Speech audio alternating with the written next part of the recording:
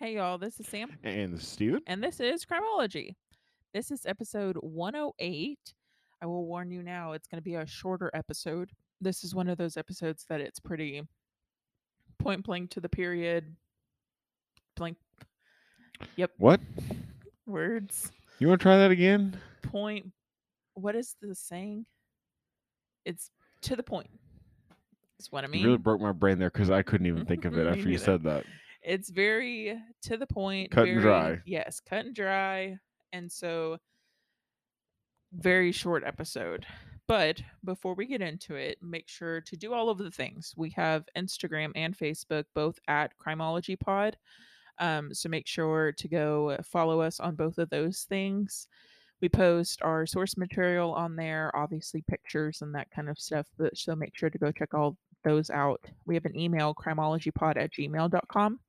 So make sure to go look at that and send us any suggestions, comments, concerns, anything. Um, I'm already pre-looking at next season and kind of what I want the theme to be. I put quotation marks around theme. So if you have ideas or comments or suggestions, let me know. So that way we can start looking at those and start getting a plan for those. So make sure to do all of those things. Rate us, review us, share with your friends, all of those things. Now, let's get started with this week's episode. This is episode 108, The Turpin Family.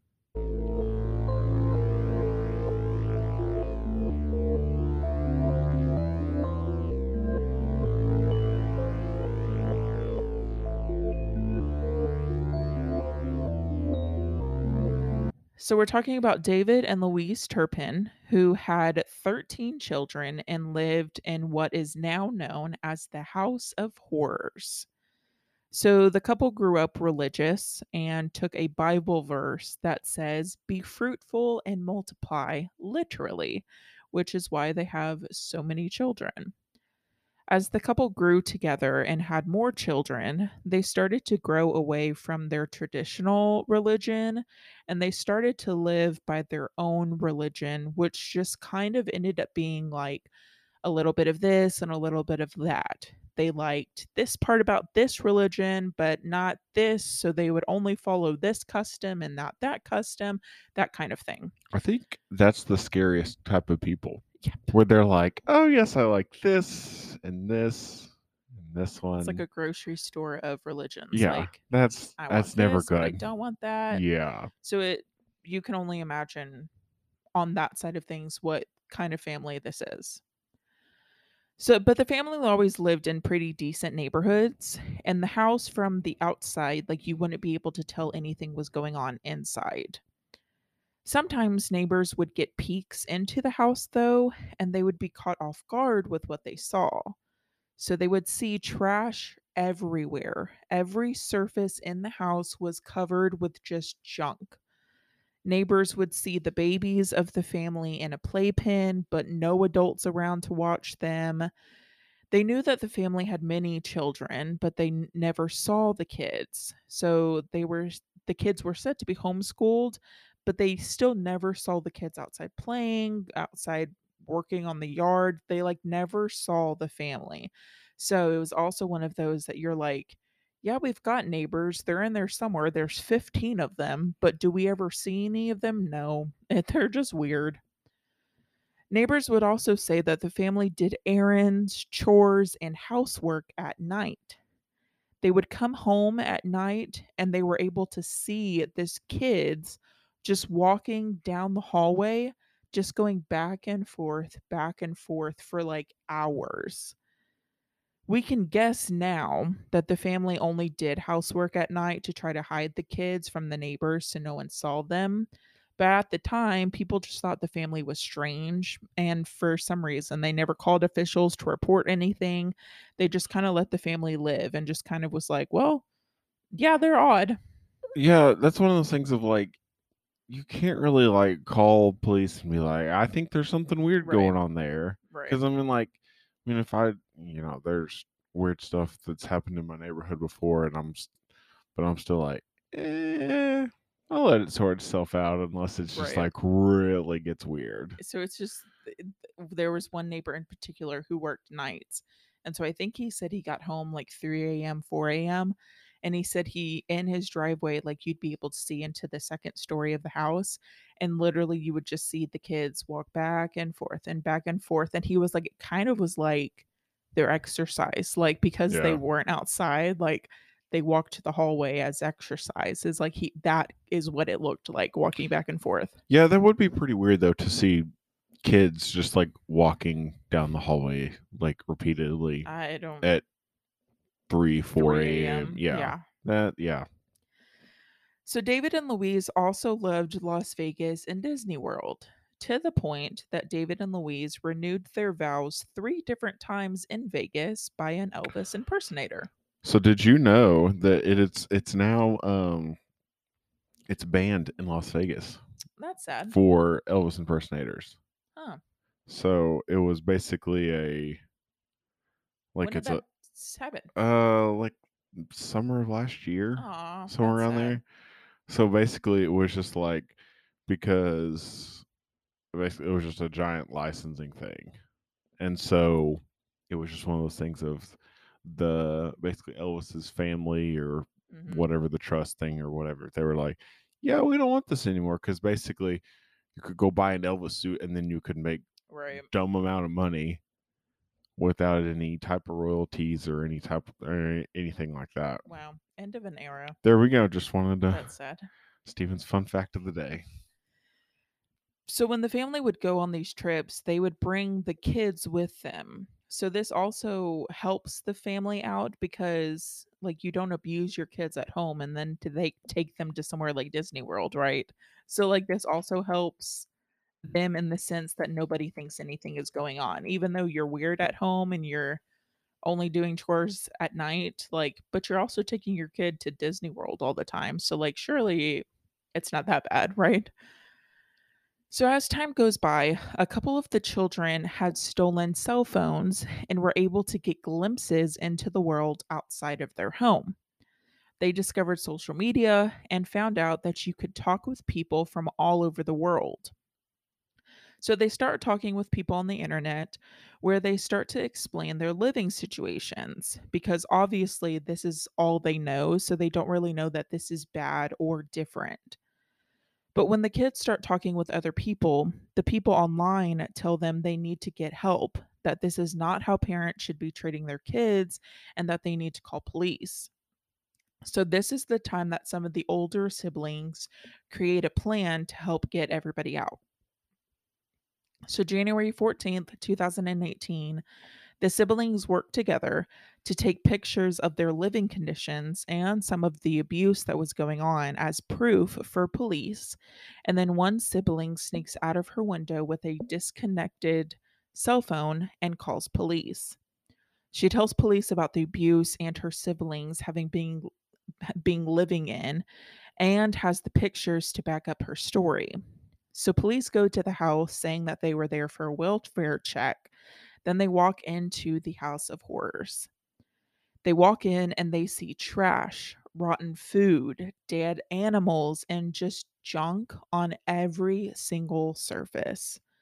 As police continue their search, they discover the 13 siblings. Some children were chained to their beds, and at this time, one sibling in particular had been chained to their bed for 15 days as a form of punishment. Other punishments they would receive were beatings or being denied food and being starved for days at a time. The children had to ask their parents for permission to do anything. If they wanted to eat, they had to ask permission. If they wanted to use the restroom, they had to ask permission.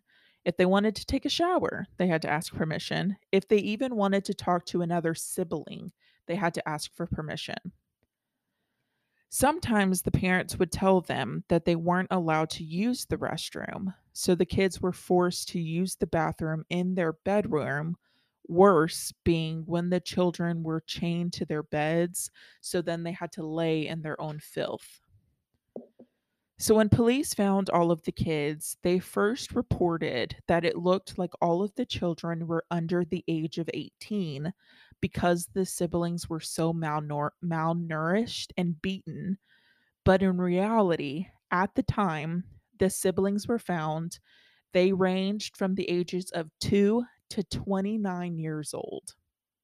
At the time the siblings were found, one 13-year-old had the arm circumference of a 3-month-old because they were so malnourished, and the 29-year-old only weighed 84 pounds. Majority of these children had never seen a doctor in their life. The siblings were found malnourished, bruised, and caked in dirt. The siblings would later tell police that they were only able to eat once a day and that they were only able to bathe once a year. The parents were arrested on the spot and taken into custody. They were charged with 14 counts, including cruelty to a dependent adult, child cruelty, torture, and false imprisonment. This was a pretty fast trial and sentencing even. So in April, they were both sentenced to life in prison with the possibility of parole after 25 years. The children were brought to a hospital where they would spend months getting checked on and taken care of. But unfortunately, the story doesn't stop here. October of 2019, 5 children were put into a foster home that was also abusive, and their torture continued. They were beat with different objects and were struck in the head multiple times. They were forced to eat an excessive amount of food and then forced to eat their own vomit. They also said that their foster father would grope and fondle the kids. This foster family was later also arrested and charged with abuse of the multiple children in their care. In 2020, it was reported that the children are now living independently. They're working and going to school, one sibling having graduated from college already. But the siblings' legal battles continue as they are currently suing the foster care system that put them back into an abusive home, but they're also dealing with legal battles for money that people from the public gave to the siblings to help them out, that the siblings have never been able to get a hold of to help them out for various reasons. So, this is one of those stories that we may be able to come back and look at later on, Right. but it's one of those that, like, they go through literally this whole life of torture and abuse, and then they get taken out of this situation. They get put into foster care, and you're like, oh great, like a normal house, just to be put right back into an abusive home. And then you're taken out of that foster home, and then you're like, oh, here's Right. hundreds of thousands of dollars that the public has given the family. But for some reason, and I didn't really look into it, for some reason, the government or whoever has rights to the money is like, yeah, this money isn't for you. Like, this money is for you, but it's not for you. Stinking So, yeah. California. Oh, sorry. So it's this whole thing. And it was a lot. Like I said, this is going to be a shorter episode. And it's one of those point blank period stories, but it's got a lot. I mean, obviously, it's got a lot to it, but then it's even got a lot more to it because it's not finished yet. And there's so much that you're still like, hello, like, Right. have we seen what they have to deal with?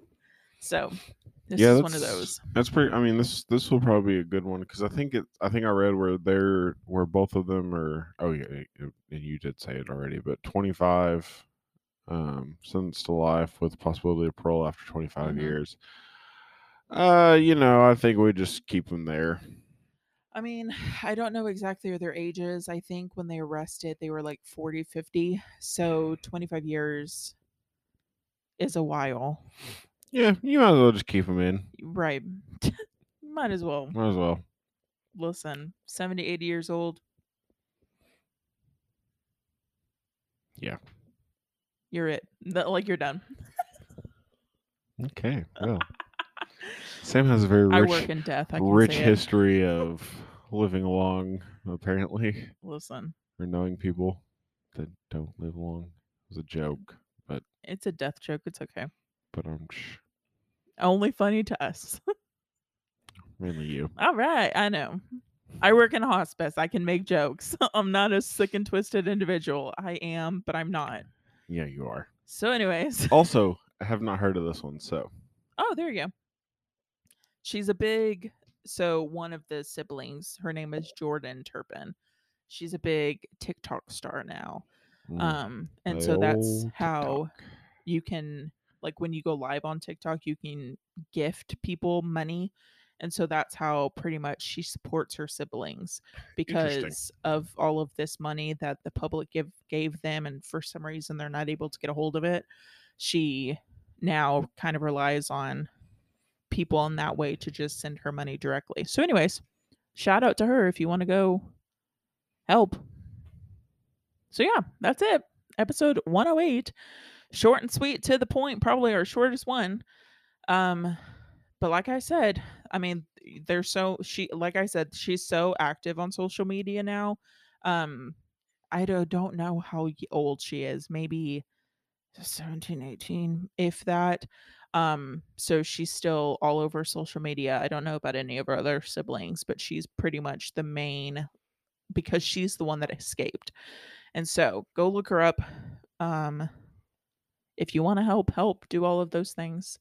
So yeah, episode 108. Like I said, go make sure to follow, subscribe, share, do all of those things. 5 stars, review us, rate us. Um, we'll be back hopefully with a longer episode. These last couple of episodes I feel like have been really short. Um, so maybe we'll get a long one next week. Maybe not. Who knows? Anyways, thank y'all for coming back. Like always, this is Sam, This is Steven. and this is Crimology.